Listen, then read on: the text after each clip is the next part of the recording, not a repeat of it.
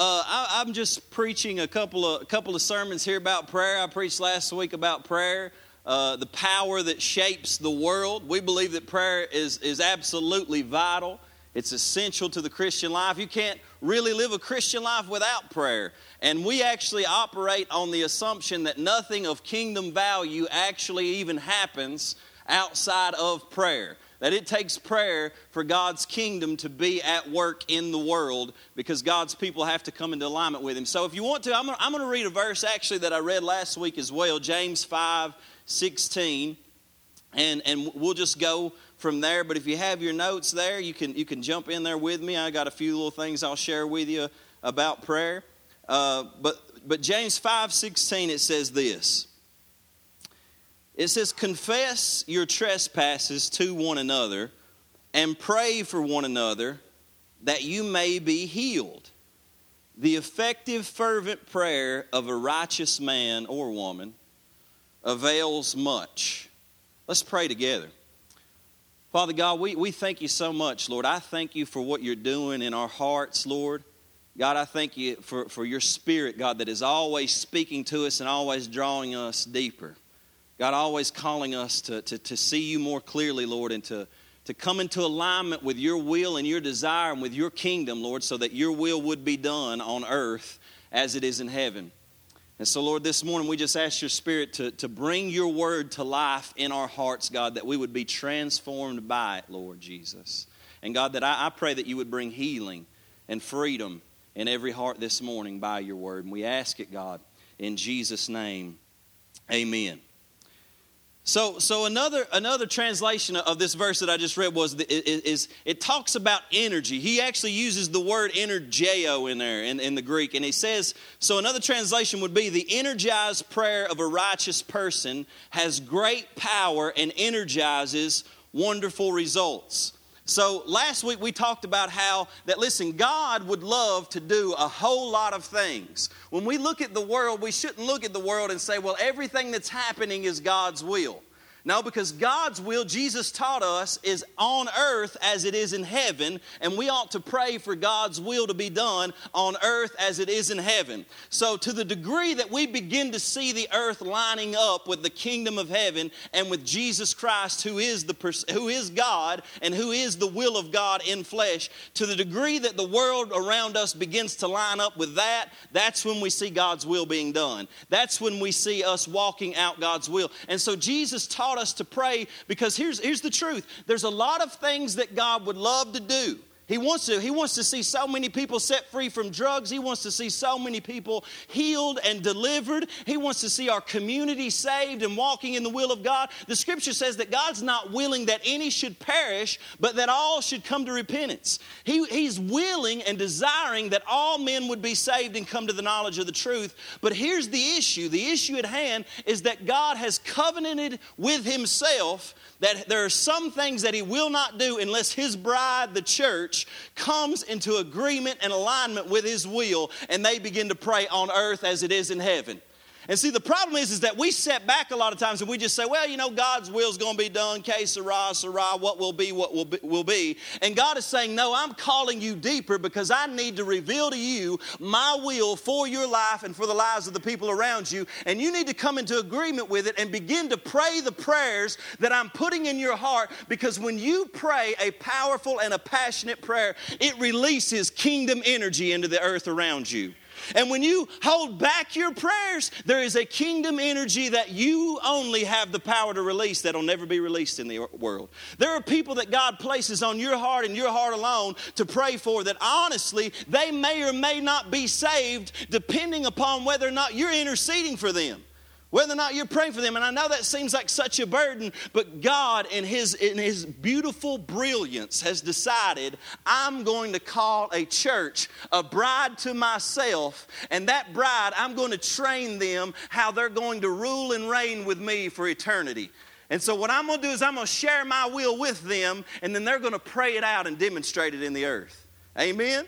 So listen, that was what we talked about last week, but the first thing, I just really, this is kind of a scatter. When I was putting this message together, I'm like, Lord, I don't know if this is going to tie together or not. I'm just really wanting to share some principles with you about prayer that I know are essential to real good kingdom prayer. And so the first one, when we talk about an essential aspect of kingdom prayer in your notes, is one, this is really simple, but it's hard for us too at the same time, is be honest with God. Be honest with God. See, listen, at the core of our being, we were created in the image of God. And at the core of our being, our deepest desire is to know and to be fully known, and know that when I am fully known, that I'm still loved. And see, this is why marriage is such a wonderful thing if it's done correctly, because you're able to share your heart, your warts, every nasty thing about you with another person, and that person actually ends up loving you in spite of the fact that you're an absolute mess. Amen? That's if marriage works well, right? But the problem is, and this is what's supposed to happen in all of our relationships, we're made in the image of the triune God, and we want a loving relationship. But see, at the essence of all of these relationships is communication, right? But here's the problem. We want this relationship where we're able to communicate. And look, I'm able to share my real self with you. I'm not holding anything back. I want to share with you what my faults, my struggles, what I'm dealing with, my doubts, my fears, everything that I'm worrying about, everything that I'm struggling with. I want to be able to share that with you, and you share that with me, and us still be able to love one another. That I can be totally honest about everything. See, that's what we desire deep down, but sometimes we're afraid to be honest because we're afraid of what people will think about us. And this is where religion actually gets created. See, what keeps us from being honest with one another in relationship is a little problem called sin. And it happened in the very beginning. God and Adam, humanity, they were in perfect relationship, in perfect communication and oneness. And as they were in perfect relationship with the Father, they reflected the glory of God. They were clothed with the glory of God. They didn't even have to wear clothes because the glory of God clothed them. And when they sinned, immediately the first thing that entered into their heart when they sinned was shame. And this shame caused them to hide and cover themselves with fig leaves. And God comes looking for them and said, what are you doing hiding like this? Where are you? What's going on here? And he said, well, we heard you coming. We heard you, and we fled from your presence because we knew that we were naked and we were ashamed. Now see, here's the thing. When sin enters in, when pain and abuse and all of these things enter in, we have this shame, we have this embarrassment, we have this mess, and whether we like it or not, it makes us want to hide. But what's even worse than that is it makes us become religious people. And what I mean by that is we've got this on the inside. If we look at every one of our hearts on the inside, we got this absolute mess going on. Amen? Anybody want to amen me this morning? We got this absolute mess going on the inside of us. But what church people and religious people do a good job of is they create this false self. I hide my true self and I put forth my best self. And my best self is confident. My best self is secure. My best self is bold. My best self doesn't sin. My best self doesn't think any evil thoughts because I don't want you seeing the real me. And I create a false self.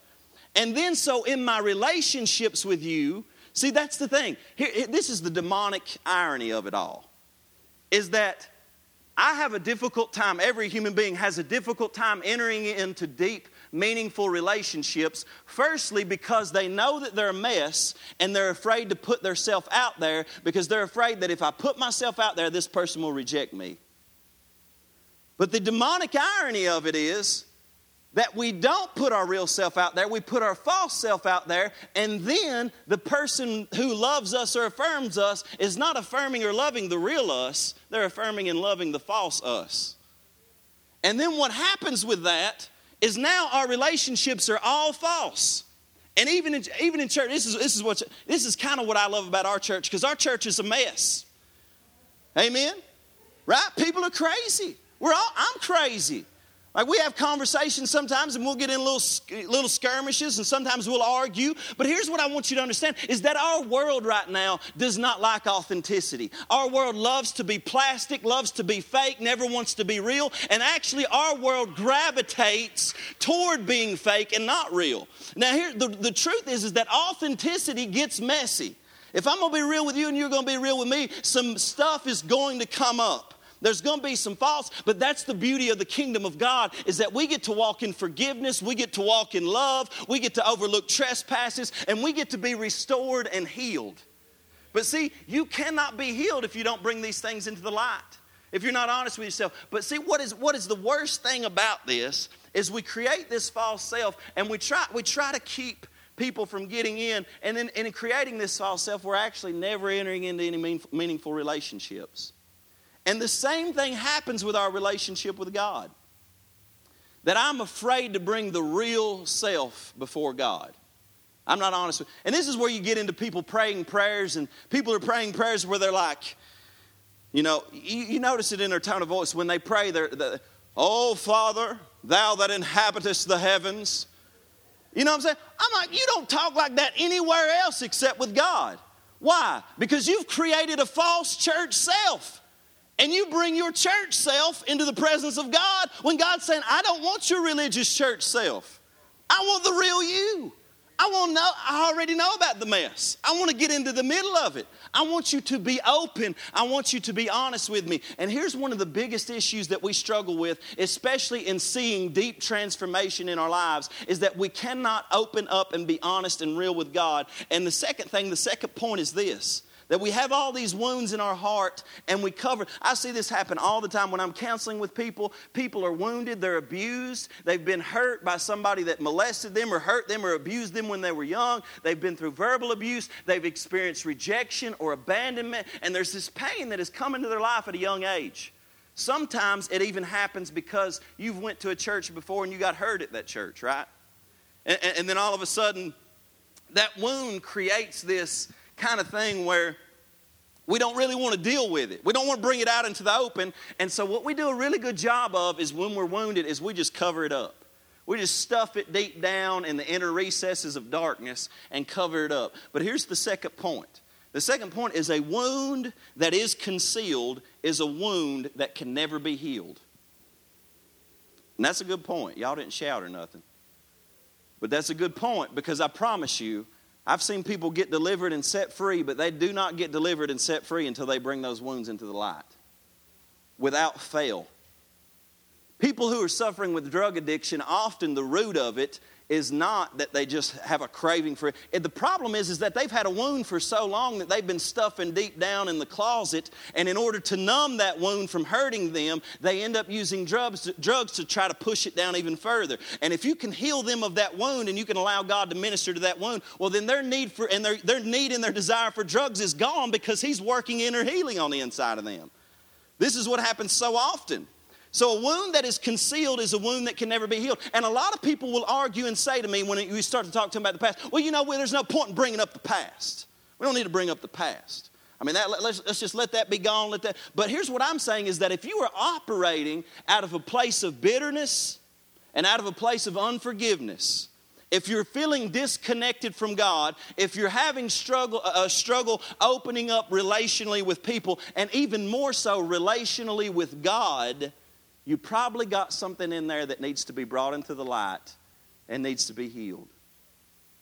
I've had to go through it. I continue to have to go through it. And the Lord has taught me, son, you got a little something hiding out in the closet back there. Open that door up and let that thing out so I can deal with it. Because you got a monster in that closet and I'm going to have to put it to death. And that's the love of God speaking to me about these things. See, I want you to understand that Satan is called the Prince of Darkness. And the reason he's called the Prince of Darkness is because he needs darkness to operate. And to the degree that you keep your stuff locked up inside in the dark is to the degree that he will keep you in bondage. And to the degree that you're able to bring things out into the light and begin to walk in the light is the degree that you will begin to experience healing and freedom.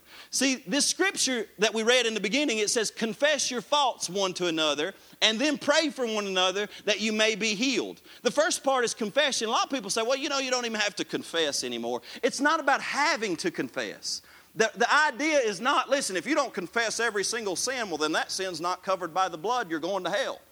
That's ridiculous, first of all. But because you can't confess all of your sins, if you can confess all of your sins, you have got a talent that I don't know about. You know what I'm saying? Because if I go confess, there's a billion of them. How could I can confess the ones that I know about.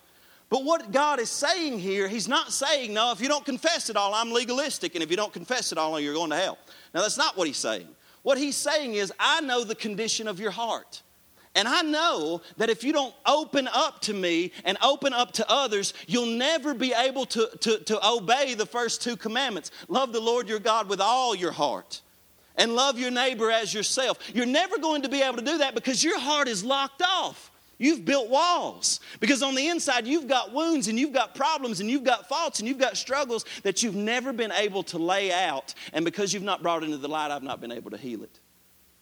And until you open up and begin to bring this before somebody. See, I have about one or two people in my life that I know I can go to, and I can say, look, I've been dealing with this. I've been struggling with this. This is how I've been feeling. And when I start to feel that stuff come up, I share that stuff with them, and they know my nasty stuff. You know what I'm saying? They don't come to church here either, right? Like, I know Clay too good. We ain't going to church down there, honey. But here's the truth. Pastors aren't perfect. Worship leaders aren't perfect. We minister from our brokenness. We minister from the fact that we're just like you. We have got messed up lives and we need Jesus to heal us and restore us and change us and make us new and do something in our lives. Otherwise, we're going to be a mess for the rest of our lives. But Jesus in His love says, no, I need you to bring that out into the open so I can begin to come in and heal that. But see, when that begins to take place in our relationship with God, prayer becomes a formal religious activity rather than a real relationship. And people say all the time, well, I just don't know how to pray. I don't know what's right to pray. Do you know how to have a conversation with another human being? Well, then you know how to pray. Because God wants more than anything the authentic, the real, the honest, the true you. And there is no right or wrong way to pray. I love different prayers that are in the Bible, and I always use the Bible to inform my prayer. But at the end of the day, there's times when I just feel a certain way. And when I want to be real, I always want to come to God with, God, this is the real me. This is how I feel right now. I know that this is what your word says, and I'm going to confess your word, and I'm going to believe your word, and I'm going to pray your word, but right now I feel this way. Right now I'm mad. Right now I'm a little bit upset. I'm confused. I don't know what's going on in this situation. I wish that would just change. And I'm being honest with God. But every time that I'm able to be honest with God and I open up with God, that's where God meets me. And He says, because you're being honest with me and you're being real with me, I'm going to be real with you.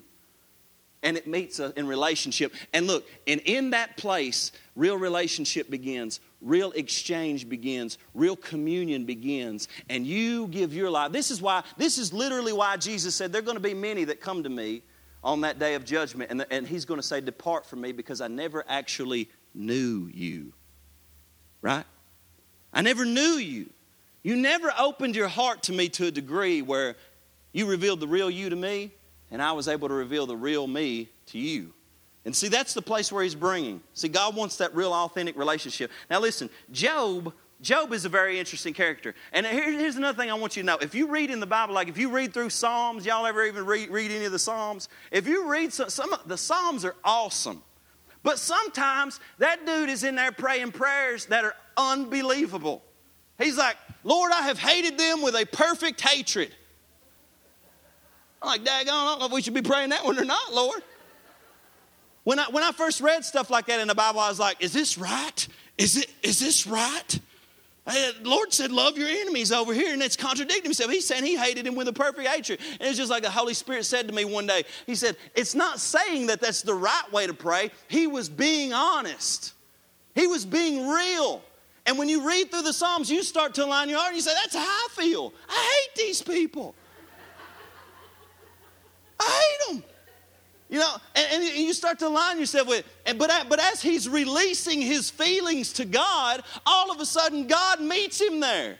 And he's like, oh, I did hate them, but I see that God's got a higher way than me. He loves them. You know what I'm saying? And all of a sudden this change starts happening because he's being honest with God. That's why God said that David was a man after God's own heart. It wasn't that he was perfect. Lord knows he wasn't perfect. He was honest. He was real with God. Now listen, in the book of Job, we see Job. Job's a crazy book. You know, there's like this cosmic battle that happens between God and Satan. And then all of a sudden Satan comes in and he takes Job's family, kills all of his children. You know, all of his goods are lost. Everything is gone in a moment of time. And Job starts out really good. He starts out real pious. You know, he says, the Lord gives and the Lord takes away. Blessed be the name of the Lord. And that's how I picture it. I picture it like he knows the right thing to say in the beginning. But then all of a sudden you begin to get in the book of Job, and all of a sudden what you'll really notice if you really read the book is all of a sudden the pain starts to gnaw at him. It starts to get down deep into his soul. It starts to aggravate him a little bit. And then his friends come in alongside of him, and they're not helping stuff any. And they're saying their ideas about God and how God is. And let me just read a few verses to you about what Job says about God. Listen to this. He says, Job 9 says, therefore I say, he destroys the blameless and the wicked. If the scourge slays suddenly, he laughs at the plight of the innocent. Notice, innocent people are dying, Job says, and God's up there just laughing at them. This is what Job is saying, okay? He says, the earth is given into the hand of the wicked. He covers the faces of its judges. If it is not he, who else could it be? He's saying God just covers the faces of the judges. There's no justice in the earth, and God's doing it. See, he's beginning to believe, and all of these people are believing that God is this big angry puppeteer. And that God's ways are just higher than our ways, but he's angry and he's just causing all these things to happen. Job 16:9, he says, God assails me and tears me in his anger and gnashes his teeth at me. Who is the Almighty that we should serve him? What would we gain by praying to him? He's saying, what are we even going to gain by praying to him if this is how things are? Y'all like this? I mean, he's just being honest, isn't he? This is how he feels. Then he says, the dying groan in the city, and the souls of the wounded cry out, yet God charges no one with wrong. He just lets the evil go on and do it. And then he says, but you have become cruel to me, God. With the strength of your hand you oppose me. And then the Lord gives, the Lord takes away. Now let me ask y'all something. Do you think anything that Job said right then was right? It was correct about God? Anybody? It's not. He's speaking things that are not correct concerning who God is in the person of God. But he's confused. Now here's what is the most interesting thing is that finally, all of a sudden, God shows up on the scene and he refutes everybody. He basically just said, look, Job, you're wrong. Eliphaz, you're wrong. Hey, all you guys are wrong. You've missed it. You've spoken and you've missed it all. But here's what he says in chapter 42, verse 7. And this is after Job finally begins to see. God refutes everybody. And God shows up and he says, God goes 2 chapters saying, here's what you don't understand. You don't understand all of creation. You don't understand how I've set things in order. You don't understand why evil happens because what's going on in the earth is different than the way you think about how I should be. There are things that are happening because there's a spiritual warfare going on. And then he spends the next 2 chapters talking about literally how the ancient people would speak about Satan. Because he says Leviathan and Behemoth, these 2 monsters, they're ancient monsters. And what he's saying is there's spiritual warfare going on and you don't understand how things have been created. You just don't know. And he's saying, but what you can know if you will seek me is you can know my character. And God gets even better because in the new covenant we know his character even more because his character is fully, completely, and absolutely revealed on the cross. That Jesus Christ came and saw us in the midst of our pain and darkness and took our pain and darkness, lived in the middle of our pain and darkness and said, I took all of it, I'm dying for it. I've not only died for it, but I'm entering into it with you. And that's how much I love you. And this is the character of God. God is not far out there just causing bad things to happen. God came to heal us from the bad things that do happen. That's the character of God. So he shows up, but Job ends up saying, look, Lord, I'd only really heard of you by the ears, I realize now. He said, but now my eyes see you. He says, I uttered things that I did not understand, and now I repent in dust and ashes. And then God says, put that verse up there, Job 42:7. It says, then the Lord said to Eliphaz the Temanite, my wrath is aroused against you and your two friends. I'd hate for the Lord to say that to me and my two friends. He says, for you have not spoken of me what is right. Now, I want you to think about this, because did Job speak about what was right? No, he said some messed up stuff too. But here's what God is saying. That word right, it's kun in the Hebrew. It means to align what you are saying with your heart. And what he's saying is, I'm mad at you because you didn't do what Job did. You just came up with a bunch of theological, religious answers. But Job was honest with me, and Job shared his heart with me. He was open, and what I saw was on the inside of his heart, it came out of his mouth. Man, that's good. Because what God wants from you is for your real heart. He knows it already. He's already been baptized in your sickness and in your sin on the cross.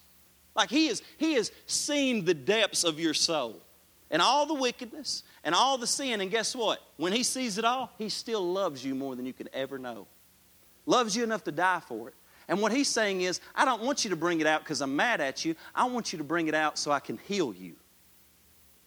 And he says, I'm upset with you boys because you know what you did? You just started giving all this religious jargon that just only helps to make people more religious and keep them bound up in themselves. And they're not able to open up and be real and honest, and they're not able to be healed. This is why Jesus rebuked the Pharisees all the time. You know why? Because they were hypocrites. Because on the inside, one thing was going on, and on the outside, something else was going on. And Jesus was saying, how can I ever save you if you don't let the real you out? It's good, isn't it? See, so in prayer, the first thing you got to do is you got to be honest with God. You got to bring your wounds out into the open. And see, God has done something on Calvary where we don't have to hide anymore. He's saying, come out of hiding. It's a safe place here with me because I love you in all of your mess. And what you'll find is if you'll give me your mess and your sin, I will heal it. And you won't feel my anger, you won't feel my wrath, you will feel my grace, you will feel my love, and I will restore you.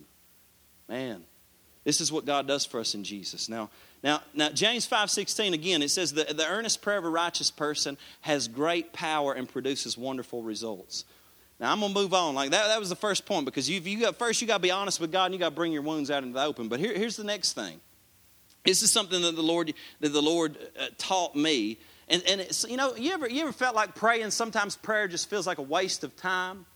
You ever felt that way? It just feels like a waste of time. It feels like a monologue. I feel like sometimes maybe I'm the only one speaking. God's not speaking. And it just sometimes gets boring, and I'm wondering if anything's working or anything is happening. But the Lord has taught me one thing that helps me in my prayer life, and that's his third point, and that is to use your imagination in prayer. I know you'd be like, what in the world is he talking about? He's talking about like a Disney movie or something. He's going to teach us about fantasy or something. Use your imagination. You know, what's that, Jiminy Cricket? Didn't he talk about stuff like that? You got to use your imagination in prayer. Now, biblically speaking, here's what you need to understand. All throughout the Scripture, if you will notice, God speaks to people in visions and he speaks to people in dreams. I mean, you can't read the Bible and ignore it. It's just over and over and over again. And the word is actually the same because it has to do with the word seeing. But the difference is, a vision is something you see in the day, and a dream is something you see in the night. But listen to this, both of them, when you dream at night, you don't actually see it with your physical eyes, do you? No, you see it in your imagination. You see it in your mind. And see, this is what imagination means. Imagination it has to do with the fact that in my mind, I can see mental images. If I close my eyes, I can see things. And you know that we all think this way, actually. We all think in mental pictures. And like, for example, if I asked you, could you give me a layout of your house right quick? Think about your living room, right? You just saw it in your mind, didn't you? Right? You saw your living room in your mind. I tell you, where you got your couch sitting at? Where's that at? You could say it because you can see it in your mind. You have it in your imagination. You see it there. So it's this ability to see. Now, church tradition calls this, when we're in prayer, the inner sanctuary. Right? Y'all with me? I know this gets a little bit tough. But what I'm trying to say is that God has built into us this ability to communicate with Him because He lives on the inside of us. Right? And so when He's communicating with me, 99 times out of 100, He's not communicating with me audibly with something that I naturally hear or communicating with me something that I naturally see, but He's communicating on the inside of me. He's communicating in my heart. He's communicating in my spirit. But also, whenever I pray, I can begin to use my imagination and allow the Holy Spirit to put images in my mind, to put words in my mind, and to activate my imagination to pray. Now, I know I'm losing a lot of y'all right now. You're looking over here like, this is crazy. But listen, if you hang out with me, I promise you this will help to activate your prayer life, and you'll begin to figure out what God is doing. Because here's what I want you to understand, is that if you don't give your imagination to God, Satan will come and steal it from you. Because the Bible talks about spiritual warfare, and Paul said in 2 Corinthians 10, he said the weapons of our warfare are not natural weapons, but they're mighty through God to the pulling down of strongholds. And then he said, casting down imaginations. What he's saying, and he says, in every thought, what he's saying is that this world and Satan is constantly trying to get in your mind so that you will imagine things and see things, and the things that you imagine and the things that you see in your mind's eye will be things that produce fear in you, things that produce shame in you, things that produce sin in you, things that produce unclean thoughts in you. And he will try to so infect your thought life and your imagination that he builds strongholds in your life. Now see, the reason he does that is because he knows that God actually wanted to do the opposite. See, this is why in Colossians chapter 3, verse 2, it says, set your mind on things above. Literally it says, be heavenly minded. Let heaven begin to invade your mind. So what Jesus is saying, because think about what Jesus said. Jesus said, he said, I don't do anything that I don't see my Father doing. Now, how did he see his Father doing it? Because it wasn't like God popped up in the flesh and the old bearded father walked over and said, I'm going to open this guy's eyes. He didn't see him physically. He saw him in his prayer life. He saw what the Father was doing. He said, I don't say anything except I hear what my Father is saying. And what he was doing was teaching us about what prayer is like. He's saying when you pray, you've got this inner sanctuary going on, and you need to pay attention to the Holy Spirit and the thoughts that are coming to your mind, the people that are coming to your mind. And when you begin to pray, like for example, if I'm praying, somebody will come to my mind and my imagination. I will see that person. I'll see my dad in my mind. And all of a sudden, because I'm allowing the Holy Spirit to lead me, I'll just begin to pray over him. If he's sick, I'll pray healing, and I'll imagine this healing power flowing through his body, and I'll just see him with joy on his face, right? Because I know that is God's will being done on earth as it is in heaven. So I know I'm praying according to God's will because I'm imagining what God would do if his kingdom came in my dad's life. And as I'm seeing this reinforces my prayer, and I'm able to pray that out. Y'all good with me, or y'all like, man, our pastor has lost his mind this morning? Yeah. So you got to allow Psalm 27:4. You say, well, that's not in the Bible, Clay. One thing I have desired of the Lord, that will I seek, that I may dwell in the house of the Lord all the days of my life, to behold the beauty of the Lord and to inquire in his temple. Do you think that David was saying, I'm going to go into the sanctuary today and I'm going to behold the beauty of the Lord because the Lord's going to be sitting on the front pew? No. What he's saying is that there's a place in worship, there's a place in prayer where all of a sudden my eyes are opened. And I begin to see the beauty of the Lord. And I begin to inquire in his temple. Guess what the new covenant temple is? Right here. This is the new covenant temple. You begin to inquire in the temple. Right? All of a sudden the Holy Spirit begins to reveal Jesus to you. You begin to see things that you've never seen before. And God is using your imagination to begin to reveal Jesus to you. Now in 2 Corinthians 3, Paul starts to talk about a fundamental difference between those who are believers, or I would even say those who have a prayer life and those who don't have a prayer life. Because believers have a prayer life, right? Non-believers don't, right? They're connected with God. And so he begins to open this up, and he lays out this analogy. And the analogy is, he's talking about how Moses went up on Mount Sinai, And he says, and Moses comes down from Mount Sinai, and he had been so in the presence and in the glory of the Lord that when he comes down, he has to put this veil over his face. So because the people can't look on his face for the glory of God that's on his face.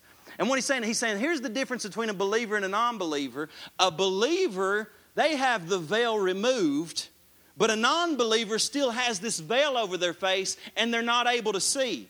The world is still dictating their imaginations. The world is still dictating their thought lives. They've not learned to see what God is showing them. Right? This is what he's saying. So in 2 Corinthians verse 3, or chapter 3, verse 12 through 14, here's what it says. It says, therefore, since we have such hope, we use great boldness of speech. He says, unlike Moses, who put a veil over his face so that the children of Israel could not look steadily at the end of what was passing away. And then he says, but their minds were blinded. Notice he's going to use minds and he's going to use heart on the same level. Their minds, has your mind ever been blinded? Yes. Their minds were blinded. For this day, the same veil remains unlifted in the reading of the Old Testament because the veil is taken away in Christ. Here's what he's saying. He's saying unbelievers, when they read the Old Testament, he's saying there's a veil over their eyes. And they cannot see Jesus in the Old Testament when they read it. They can't see him. Now, Jesus said all Scripture, every single last bit of it, from beginning to end, all Scripture testifies and points to me and is designed to reveal me. But he says their minds were blinded and they were not able to see. But he says when one turns to Christ, all of a sudden in Jesus, when he gives you the Holy Spirit, that veil's removed. Now you have the capacity to see things that only the Holy Spirit can show you. And Jesus said when the Holy Spirit comes, he'll show you things to come. He'll take of mine and reveal it to you. He will glorify me and reveal me to you. He'll do all these things in your life. But the question is do you have a relationship with him where you've activated him and allowed him to do that? Right? This is a prayer life. Next verse. It says, but even to this day when Moses is read, a veil lies over their heart, lies over their mind. Nevertheless, when one turns to the Lord, the veil is taken away. Go to the next verse. Now the Lord is the Spirit, and where the Spirit of the Lord is, there is liberty. What he's saying is when the Lord shows up and the Spirit gets activated in your life, all of that religious false self starts crumbling to the ground. All of your shame begins to fade away and disappear. All of your sin begins to be eliminated, and you start to experience this freedom. But it's not just spiritual freedom on the inside. You start to be free enough to begin to see. You get to start to see things. See, I can remember when I got delivered. I know my story may be unusual or whatever, but when I got delivered from sin and addiction and all of these things, in that moment, I don't know how to explain it to you. I did not physically see Jesus, but with the eyes of my heart, I saw him. And when I saw him, I knew the truth, and the truth set me free, and he transformed my life. And from that very day on, the Lord started to deal with deep wounds in my heart. I can remember praying one night for in my bedroom, laying in the floor, and my Lord and God, the Spirit came and showed me an image of me as a little boy. And oddly enough, I don't even know if I've ever shared this with my dad, but he showed me an image of my dad as a little boy. And he showed both of us, and he showed me the wounds that were in our heart. And he kind of just, it was like a glimpse. I just saw both of our childhoods just kind of moving and things going on. We had a lot of wounds in our heart, and it produced a lot of things in us, right? It produced anger and addiction and certain things in our heart. And it was like I literally saw in my mind's eye that Jesus come up to me and smile at me and take me by the hand. I was a little boy with a bowl cut. I mean, I saw it vividly. This is in my mind's eye. And he took me by the hand and he said, it's time to come out of that now. And he smiled at me. And I felt it. It was vivid. And the Spirit was showing me that Jesus was beginning to lead me out of my old life. And he was leading my dad out of that old life, right? And he was asking us to come with him. Of course, my dad wasn't in there. He didn't see it, but I saw it. But it was a part of my healing because, you know, a lot of what happens is generational in our lives. He doesn't just come to heal one of us. He comes to heal families. And he showed me that, and he began to bring me out of that. And that was when I really started to see, okay, God uses like something in here. You know, and I started to realize if I pray, if I worship, I can be sent. That's why when we come in here on Sunday morning, we worship. When we pray on these 24-hour prayers, we leave a notebook open to say, and we literally asking people, what are you seeing? What are you hearing? And we're not asking like, did you see anything physically show up on the stage? You know, we're asking, what did you see? What did you hear spiritually? What is God saying to you in your inner sanctuary? What's the Holy Spirit painting on the canvas of your mind? What's God saying? What are you hearing? You start to use your imagination in prayer. Now he says, where the Spirit of the Lord is, there's freedom. And we get free, and all of a sudden we're able to see. And in verse 18, here's what he says. This is one of the most famous verses in the Bible. But we all with unveiled face, every single one of us, with unveiled face, right? He takes the veil off, and we behold as in a mirror the glory of the Lord. We're being transformed into the same image from glory to glory, just as by the Spirit of the Lord. Here's what he's saying. That veil gets taken off. The Spirit lives on the inside of you. And what he starts to do is you're beholding as in a mirror. You say, well, what's the mirror? The mirror is this, that one day you and I actually will see Jesus face to face. And when we see him face to face, the Bible says we will be like him, for we shall see him perfectly without any restrictions. We shall see him as he is, and we will be like him. But right now, this is being mediated, and it's being mediated to us through our minds and our inner sanctuary, so that when I worship Jesus and when I pray, it's like I'm looking in a mirror. I'm not seeing it perfectly, but God is giving me glimpses of Jesus, the radiance of his glory. And I see Jesus in my prayer life. And I imagine certain situations. I imagine when people are sick, or when there's confusion going on at the workplace, or whatever is going on in my life. When something's going on, I begin to envision that in my mind. And I imagine, what would Jesus be like in this situation? I read the Bible and I see Jesus, speaking to the adulterous woman, and I imagine him and I picture that. And the Bible says, as I behold the glory of the Lord in the face of Jesus Christ, the Spirit transforms me into the same image. Y'all with me on that? That's a beautiful thing. See, because now in my mind, let me tell you something. What is going on in your mind primarily is what you worship. What you think about, what consumes your thought life, what you imagine is honestly the object of your worship.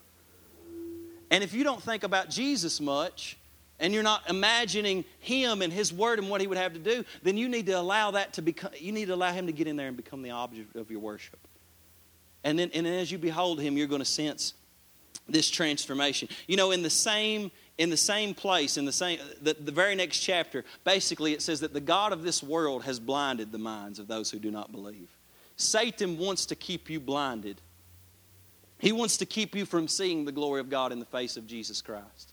He wants to keep that veil over your mind. He doesn't want you to see, but it says that God spoke light into the darkness and has shone in our hearts so that we would see the gospel of Jesus Christ and the face and the glory of Jesus Christ. And that's what God has done. See, the foundational principle for transformation is what we see in our mind. We are transformed as our minds are renewed, as our imaginations are renewed, as we start to see. And here's what I'm telling you, is you need to become heavenly minded. Think about that. I want you to imagine your family. I want you to imagine your community. I want you to imagine your church as it would be if it was on earth as it is in heaven. And I want you to imagine that. I want you to see that. And then I want you to begin to pray it out. And speak it out and declare it out of your mouth. And here's my last point. You guys can come to the music. Number 4, the last point is that faith is the key ingredient. Faith is the key ingredient. And see, you have to ask the Holy Spirit to activate this inner sanctuary and begin to envision what you're praying for. But see, this is literally what faith is to some degree. Because listen, the Bible says that we walk by faith and not by sight. Right? We walk by faith and not by sight. What he's saying is you don't walk by what you naturally see. You walk by faith, which is the fact that you see a greater reality. You see a heavenly reality. You don't see what is naturally happening. You walk by what you see God is revealing to you in the Spirit. You walk by faith and not by sight. Hebrews 11:1 is a verse that gives us the definition of faith. And it says this: faith is the substantiating of things hoped for, the conviction of things not seen. So for example, what that means is exactly what I've been saying. That when I want to see something happen and I'm hoping for something, right? I'm hoping for God to do this. I'm hoping for God to do that. Well, I will start to pray, and as I'm praying, I will envision it in my mind as if it's already done. And as I'm envisioning it in my mind, I'm substantiating what I'm hoping for. And I start to enjoy the fact that even though it's not here yet, I can enjoy it in my mind that I know it's going to be here. I see it. I see the way that it's going to be. And it says that right there is faith. I substantiate the things that I'm hoping for in my mind, and I start to pray them out. And then he says that creates a conviction in me that the things that I know that I'm praying for, I know they're going to come to pass. And what that does is when you don't have any faith, when you can't see, you don't pray much.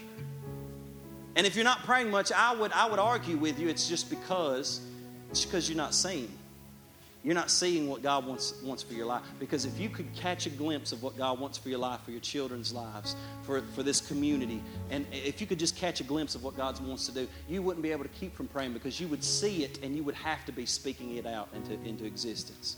You would have to come into alignment with it and begin to speak it. In Mark 11, Jesus says this. Now he talks about faith. He says this. He says, have the faith of God. Right? And he says, if you speak to this mountain, be removed and be cast into the sea, and you don't doubt in your heart, but you believe that those things which you say shall come to pass, you'll have whatever you say. See, so God is activating your imagination. You're seeing what God wants to do, and all of a sudden you begin to speak what God wants to do out of your mouth. And you declare that thing with boldness. That's faith. You speak what God is saying. And then he says this about prayer. He says, and whatever things you ask when you pray, believe you receive them and you will have them. Now this is not like kind of the word of faith idea that I just kind of muster up this, I got it. Ooh, I got it. You know, and that kind of thing where you're just trying to convince yourself that you have it when you really don't have it. That's not what it is. And a lot of times, you know, when we talk about healing, we're like, we want to deny. Like if I get sick, I don't deny that I'm sick. I don't say, well, I'm not sick. You know, because that's not faith. Faith is saying, right now, physically, I am sick, but there's a greater reality. And that's the kingdom of God. And I am not rooted in the fact that right now, physically, I'm sick. I'm rooted in the fact that by His stripes, I am healed. And even though right now, circumstantially, I may not be aligning with that, ultimately, His truth is greater than my current natural circumstance. And I will stay rooted in God's word until I see what God has promised me come to pass. And whatever things I pray, I'm going to think about them in my mind. I'm going to envision them, and I'm going to pray them. I'm going to pray them out. And as I believe that I have them in my mind, see them in my mind, He says, you're going to have them. You're going to start to see that come to fruition. Listen, what you become, what you do in your life is ultimately, I'm telling you, it's the fruit of your faith. What you're believing for, what you're seeing, what you see about your future, what you see about this church, what we collectively see about this. This is why Satan is all the time fighting against this, because he wants to put a mental image in your mind of your community and of your church and of your family that, hey, boys, y'all just heading down. Y'all are going deeper into the abyss. It's going to get worse from here. And God's saying, no, let me have the canvas of your mind. Let me paint a different picture.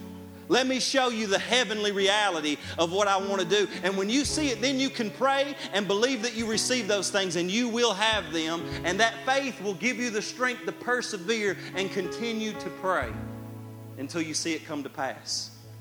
And this is kingdom prayer. Can you stand to your feet with me? Listen, this morning, I hope y'all were able to stick with me and understand that. I know some of it was maybe even some things that you've not heard before. But I want you to just close your eyes for a minute. I want you to practice this. Now, for some of you, it's not going to work right away because you probably you struggle with being around people in a public place. But God wants to invite you into the secret place with Him, into the inner sanctuary. And what I'm saying is that you need to, if you're not doing it already, you want to find a secret place with God. If it's in your bedroom, if it's walking around outside, you want to find a time with God where you can spend some time with Him. Even if it's just 15, 20 minutes a day, you need to get a place with God where you can begin to allow Him to speak to you, and you can begin to pray His will, and He can begin to speak to you in that inner sanctuary, in that secret place. But right now, I want you just to imagine, I want you to just picture Jesus. Picture him on the cross. Imagine him in your mind. Imagine him saying to you, you know that sin that you're struggling with? This is where it needs to be. Right here with me, not there with you. I took that for you. And I want even the wounds of your past, maybe the Holy Spirit will start to bring up some of the wounds, the memories of your past. And Jesus will just walk into that memory. And he'll say, you've been allowing that to cause shame and to cause pain in your life for too long now.